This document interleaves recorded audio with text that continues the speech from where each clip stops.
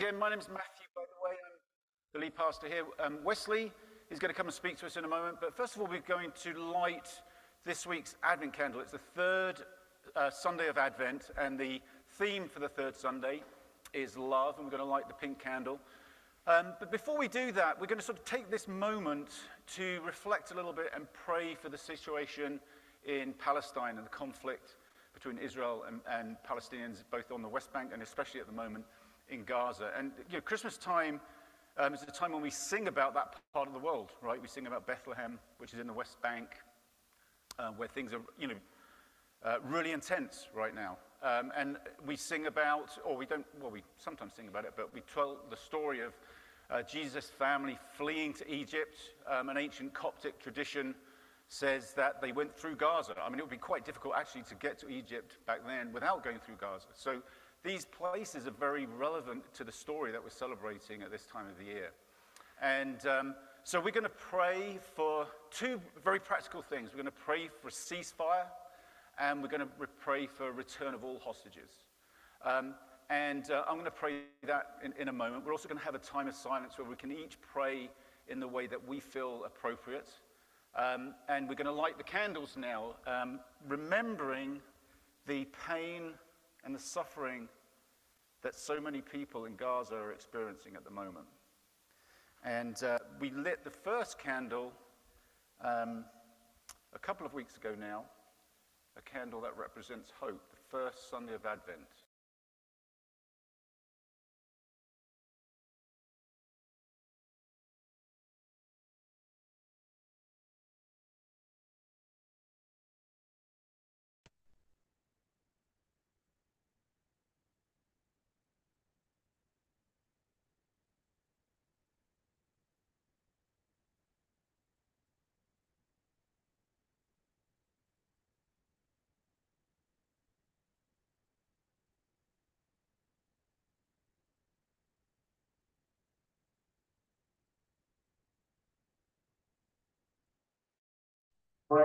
Yes.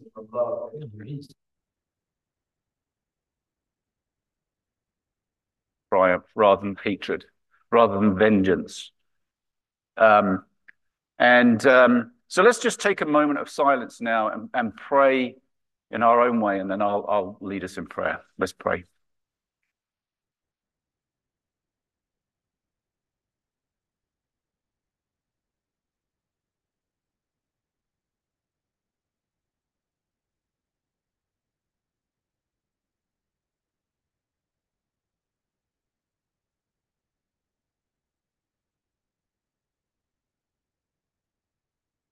God, we pray with hope that we confess fades at times, and we almost struggle to pray because situations like this one can seem so enormous, so deep, so wide, so painful, so devastating. But we pray in hope for peace. Lord, we pray for a ceasefire, that the powers that be would stop the bombardment, would stop the killing. Lord, we pray for a return of hostages, that families would be reunited. Lord, we pray for peace in Gaza, in West Bank, in Israel. Lord, we pray that your love would prevail through justice. We pray knowing that you are love. We pray in hope. We pray for peace. Amen. Also, just wanted to let you know, we have a couple of stations at the front on both sides that are dedicated to racial justice issues. And there's a new one there today, which is actually about justice for people working in Montgomery County Public Schools who have spoken out on behalf of the Palestinians and have been penalized as a result. Won't go into any more detail about that, but you can pick up one of these flyers at either of these stations, and there'll be a moment later in the service where you could pray there as well. Thank you. Wesley's going to come and share with us now.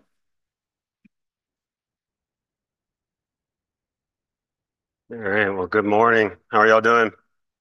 It's a heavy time of year, and for a lot of us, heavy for a number of different reasons. And so even in the midst of celebration and all the lights, thing I love about this time of year is we're reminded that light always pierces through the darkness. Well, it's good to see you, Cedar Ridge. I'm Wesley. I'm one of the pastors here. I'm glad to be here, glad to be able to share this message this morning. You know, this morning we're continuing in our series that we've called Presence of the Past. This is week 3 of this series. Of course, if you missed any of the messages and you want to check them out, you can always go to our website, go to YouTube as well, and you can look at any of the old messages. I'm sure there's some from maybe a year ago that you might want to go and check out. So feel free to do that. In this series, we've been exploring the meaning and mystery of Christmas through some of the holiday traditions. Now, this series has me thinking about the family that I grew up in and the role of traditions in my family. Now, growing up, I don't think I would have said that I grew up in a family that was very traditional.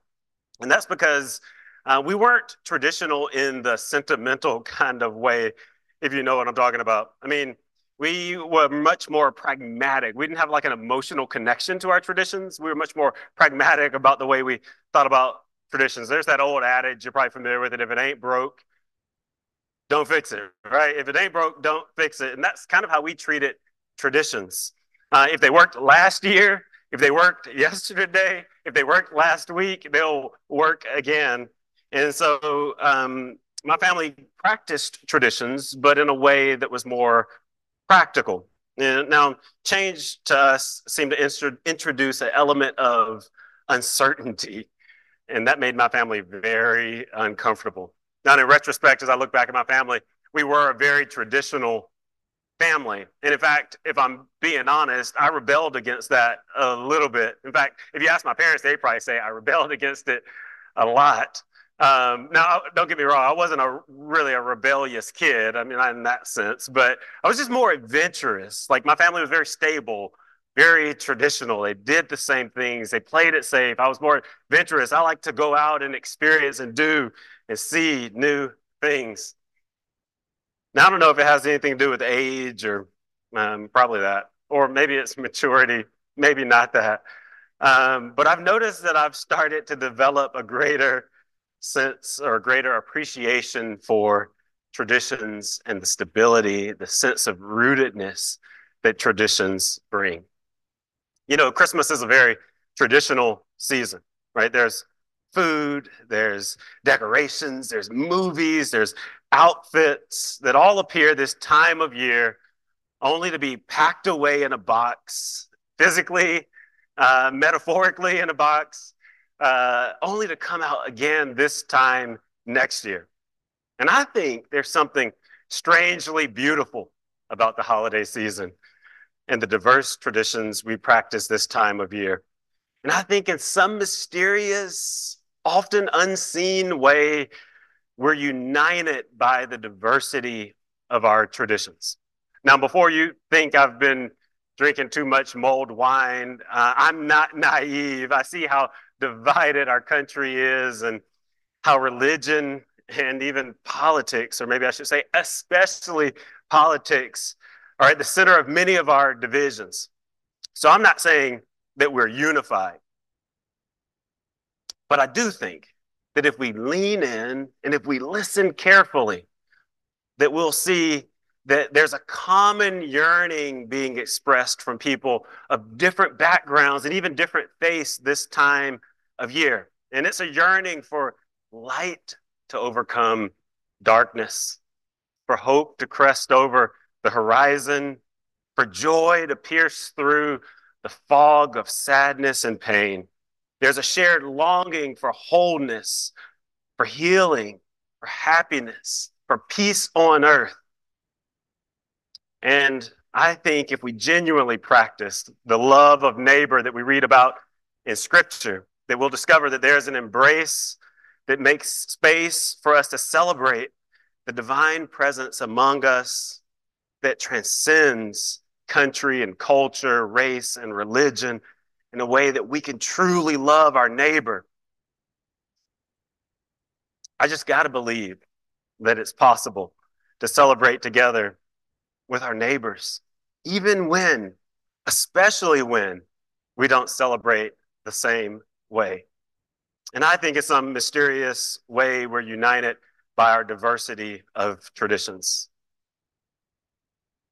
Now, maybe I'm being a little too much of a optimist, but I like to think that in some holy way, the holiday season is unifying, maybe even subversively in ways that we miss, and that we ourselves have the opportunity to be love and light for those around us in the midst of the short, dark days of winter.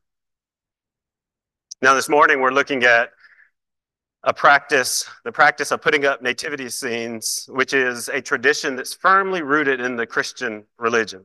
However, I think the nativity story has something fundamental, or teaches us something fundamental about what it means to be human. Now, you probably know this, but sometimes our traditions have a way of bringing out the worst in us. I remember a couple of years ago witnessing the comment section on a Facebook post. You probably know where this is going, about the nativity scene spiraling out of control. It all started when someone asked why the city, this was a city in metro Atlanta, I was living there at the time, why the city had not put up their nativity scene yet. And this was December of 2021, not that long ago, just a couple of years ago. Uh, and one of the first comments went like this. It said something like, why is the city putting up a nativity scene to begin with? Which seems to me, and may seem to you, to be kind of a logical question. And then the next question, someone said, well, if the city's going to put up a nativity scene, they need to put up a menorah too, which is another logical perspective. But then some characters behind a keyboard jumped in and they decided they needed to defend baby Jesus' honor and rebuke the city for something like taking Christ out of Christmas. And you know how that goes. Some people are just more caustic behind a keyboard than they are in conversation. And it quickly got out of control. And sadly, some of the people that made the ugliest comments identified as followers of Jesus Christ. You know, as it turns out, there was a much less sinister reason for the absence of the nativity scene that year. It just wasn't working. And in the middle of a pandemic, it wasn't on the city's list of priorities to fix it. That makes sense as well. I think it's important for us to say that whenever our Christian traditions are no longer forming us in the way of Christ, then we've misplaced our focus, right? Whenever our Christian traditions fail to form us in the way of Christ, we're misplacing our focus. All right, that was a depressing story. That's two downers for the morning. So maybe a little humor will lighten the mood. Kim came across this picture the other day, which I thought was hilarious. It's this dog wearing a sign that says, I ate baby Jesus from the Christmas nativity scene, not looking forward to the second coming. That sign is a reminder that there are some good things on social media. There's a handful of them. Now, I've always thought it was interesting that the story of Jesus' birth is only told in two of the four Gospels, and that it doesn't play a much more significant role in the rest of the New Testament, especially considering how fascinating some of the details of the story are. There's this young virgin who becomes pregnant, even though she's never known a man. Right, there's the drama of Mary and Joseph, third trimester journey to Bethlehem, likely on foot, followed by their inability to secure adequate accommodations. There's the story that Luke tells about shepherds in the field keeping watch over their flock at night when some angels appear to them out of nowhere announcing Jesus' birth. And then Matthew tells an even stranger story about Magi who followed a star to a home where Jesus was growing up, and that they presented him with gifts that were absolutely not kid-friendly: gold, frankincense, and myrrh. It's a pretty incredible story when you think about it. And it's peculiar that the writers of the New Testament seem largely uninterested in these details.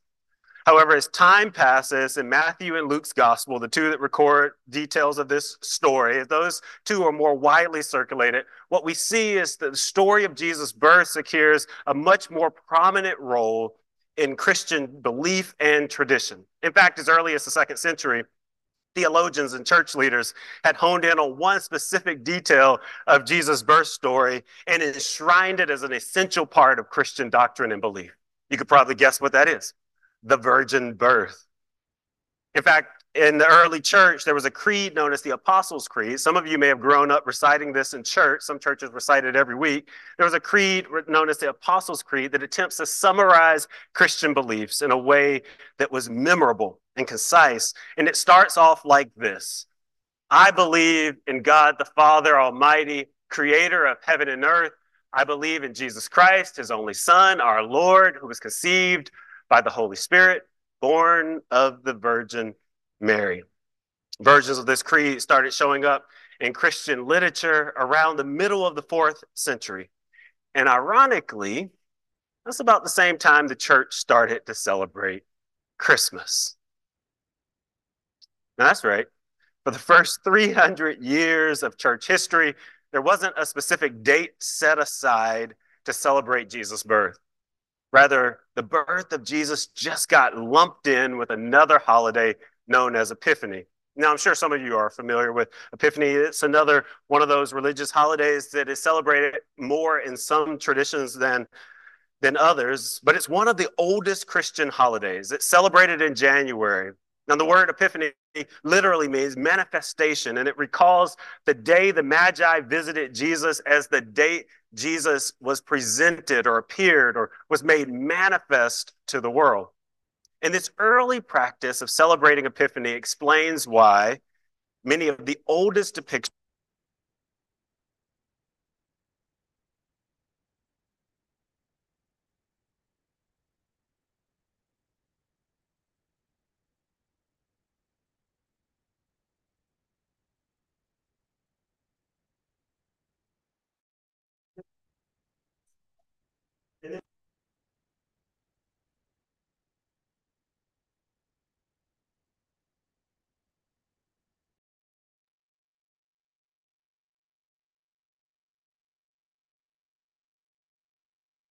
gift, not knowing that he's going to be disappointed when he discovers it's just frankincense.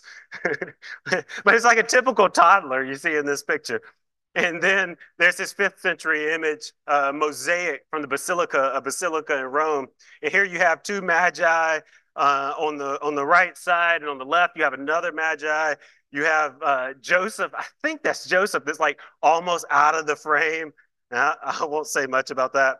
And then we have a I think this is Mary on the left, but I don't know. Like it seems to be a little bit of controversy around whether that's Mary on the left, Mary on the right. Some people actually say that's Mary both. Some people say the lady on the left is represents the Gentile women in Jesus' lineage.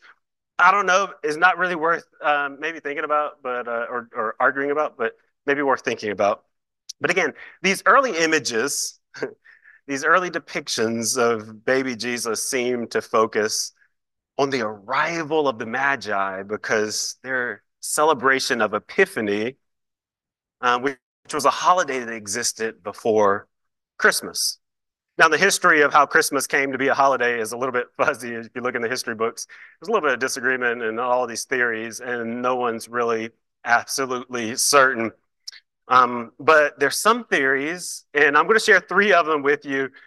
And I'm going to start with the first one, but not because I think it's believable, but because I like it. All right. So some people believe that Christmas can be traced back to a Roman historian by the name of Sextus Julius Africanus.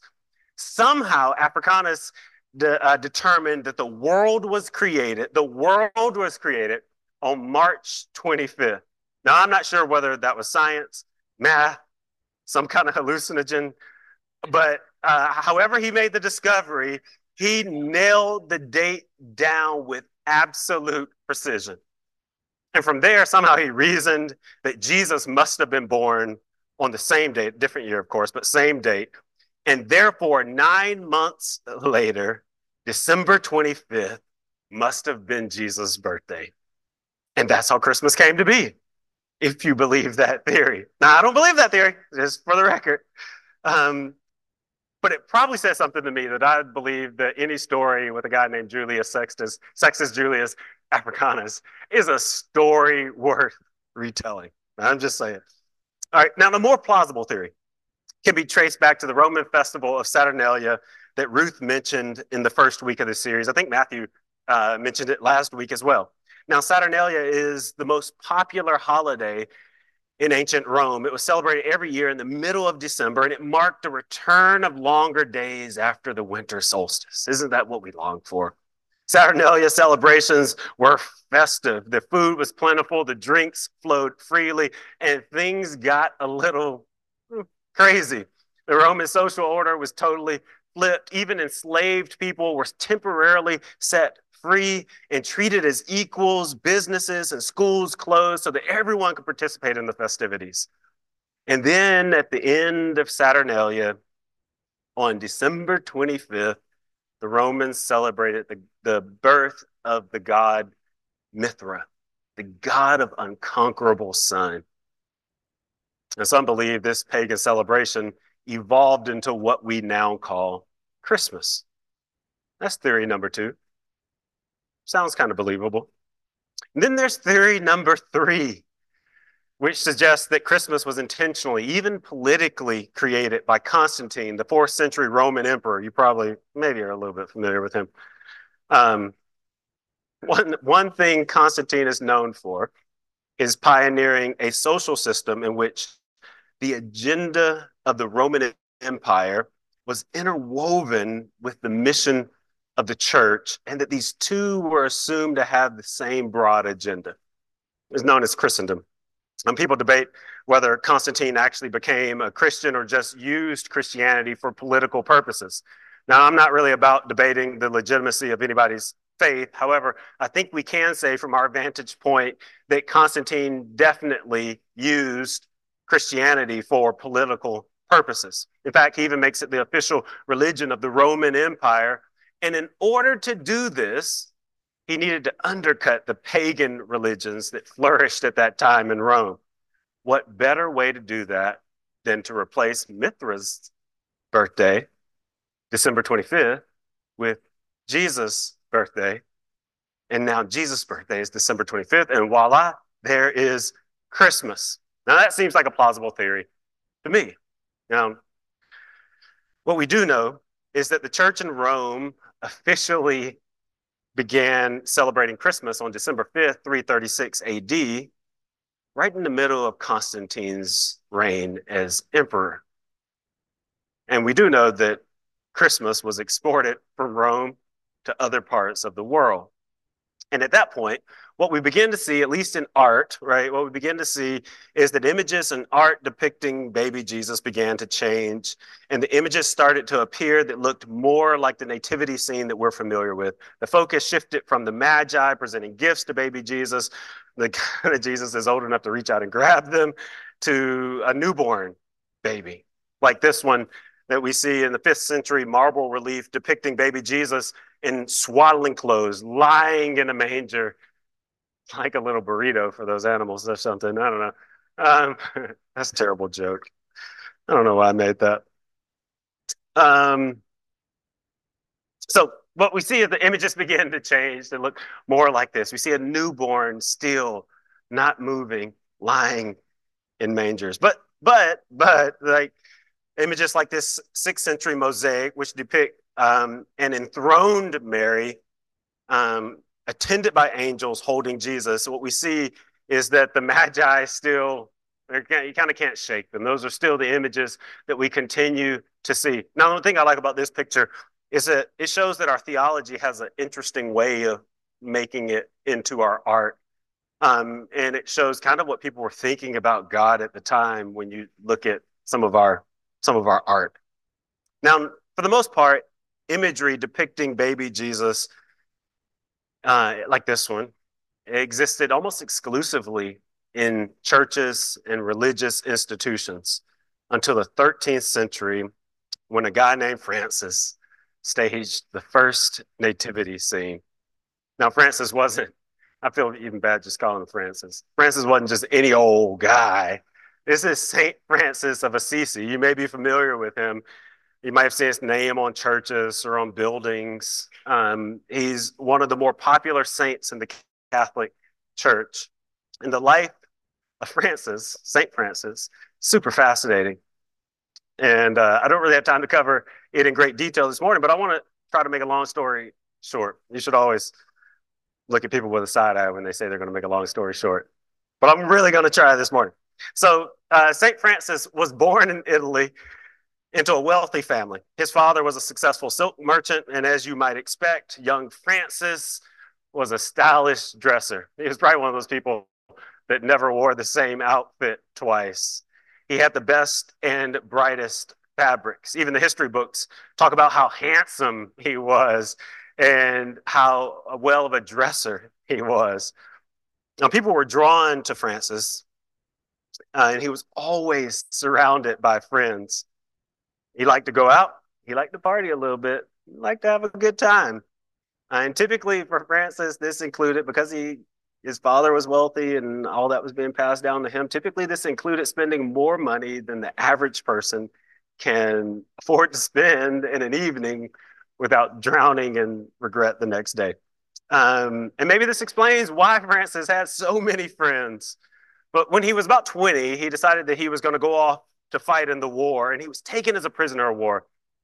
And while a prisoner, he got a little sick and spent a lot of time in solitude and had a lot of time to just think about the meaning of life and his purpose. And when he was released and returned home, people noticed that his behavior was a little erratic. He still liked to party, but he was a little less self-absorbed and he became spontaneously generous. In fact, there are several occasions when he would see someone in need and he would give them everything he had on at the time. In fact, one time he even took his clothes off and exchanged them with a man whose clothes were filthy and worn. Now, while praying in this old chapel, Francis heard a voice that said, "Go repair my house."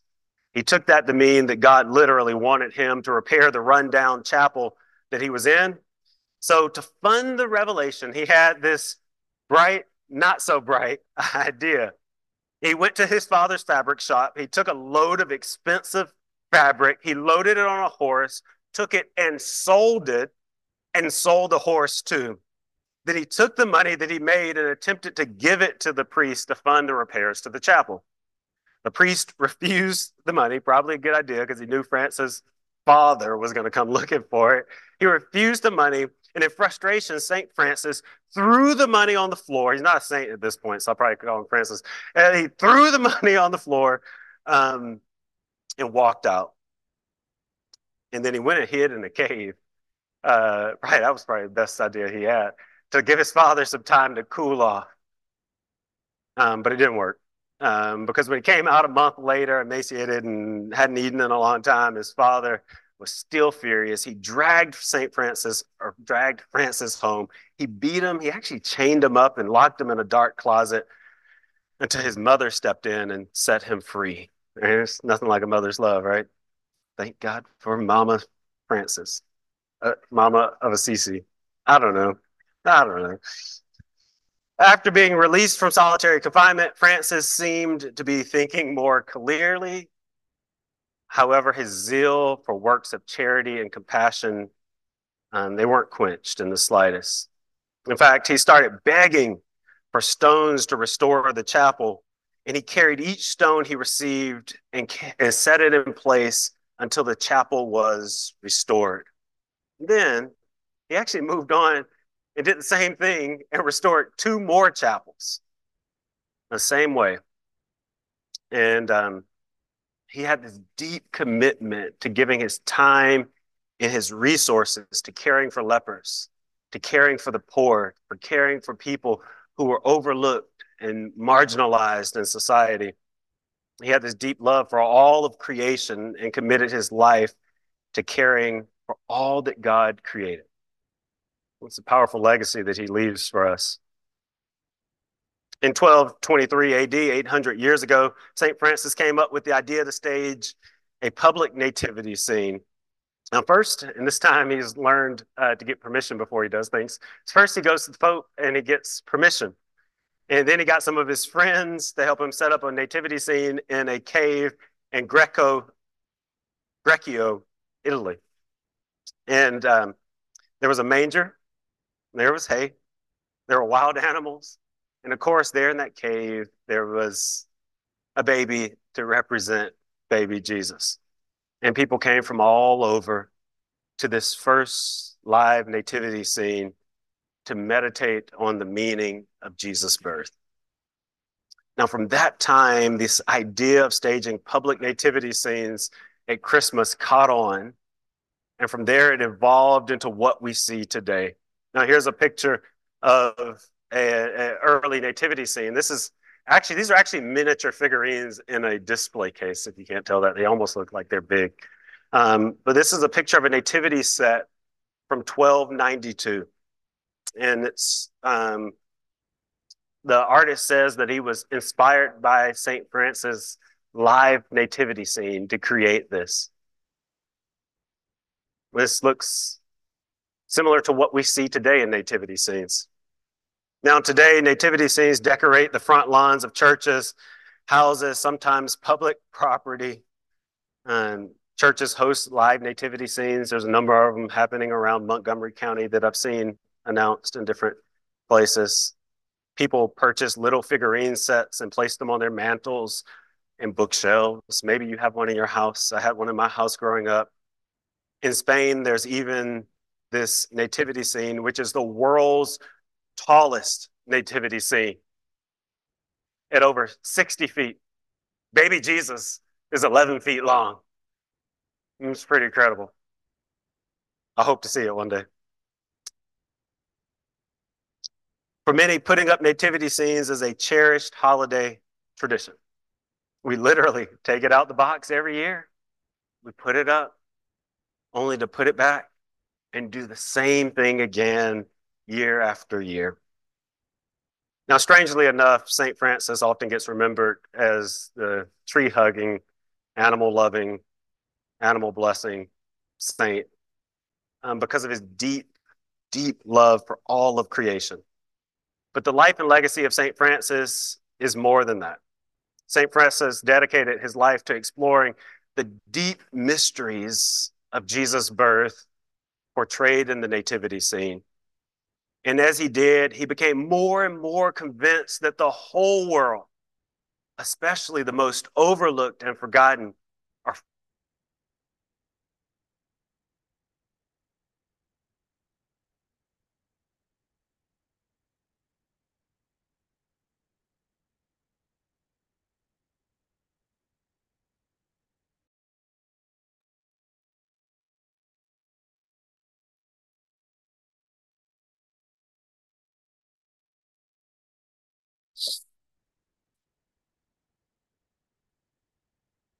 for it. It's not that they ignored Jesus' birth. They just didn't feel the need to wrap it in all the historical details that Matthew and Luke did. Instead, they chose to explore what Jesus' birth teaches us about God. Take, for instance, the Gospel of John right there in the beginning. In John 1:1, John writes this. He says, "In the beginning was the Word, and the Word was with God, and the Word was God. He was with God in the beginning. Through him, all things were made. Without him, nothing has been made that has been made. In him was life, and that life was the light of all mankind. The light shines in darkness, and the darkness has not overcome it." But then look later in that same chapter how John tells about Jesus' birth in verse 14. "The Word became flesh and made his dwelling among us. We've seen his glory, the glory of the one and only Son who came from the Father, full of grace and truth." You see, John uses poetic language and word metaphors to communicate that Jesus was born as the full expression of God's divine essence. God's compassion is fully seen in Jesus, fully expressed in Jesus. God's grace is fully expressed in Jesus. God's generosity is fully expressed in Jesus. God's embrace is fully expressed in Jesus. And God's love is fully expressed in Jesus. You see, God chose to express God's own divine essence to us by humbly choosing to be born in Bethlehem. And this is why we celebrate Christmas, the birth of Jesus, the incarnation. God became human in the most humble way. The Creator became one with creation. God entered the world just like you and me. And in the silence and stillness of that night, God whispered something to the whole world that went largely unheard, but is now more fully known. And that's that you, the whole world, you are loved by God just as you are. And God affirmed what was spoken at creation, at the creation of the world. It is good. You are good. It's good to be human because humans are fully loved by God. It's good to be part of this world because this world is fully loved by God. Richard Rohr, some of you are familiar with that name. He's a Franciscan priest. He's written a lot of books. It's part of a Franciscan is a religious order that was actually founded by Saint Francis. He says this about Francis's view of Jesus' birth. He says, but for Francis, incarnation was already redemption. Incarnation was already redemption. For God to become a human being among the poor, born in a stable among the animals, meant that it's good to be a human being, that flesh is good, and that the world is good in its most simple and humble forms. That's the good news that Francis celebrated when he staged the first public nativity scene. He celebrated God's eternally echoing voice, proclaiming to everyone, everywhere, you are my good and loved creation. And the birth of Jesus portrayed in the nativity scene is a physical expression. It's a reminder for us of the depth of God's love. You know, most Sundays we end with a time of reflection and response.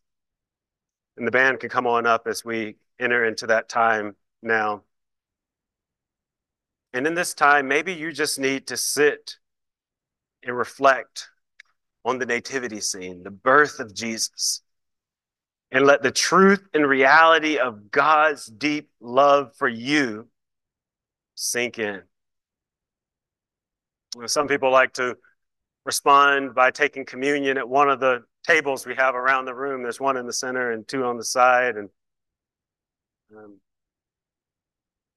to give us an opportunity to reflect on the full life of Jesus and the way the love that was born into the world was not defeated by death.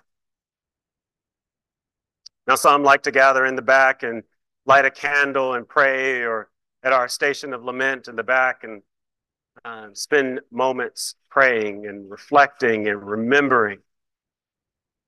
However, God is working right now in your life and whatever is beneficial for you in this moment, I encourage you that as the band sings, to spend some time reflecting on the nativity scene, reflecting on the birth of Jesus, reflecting on the incarnation, the fact that God became part of creation to show us fully the depth of God's love for us. Whenever you're ready, you can make your way to one of these stations.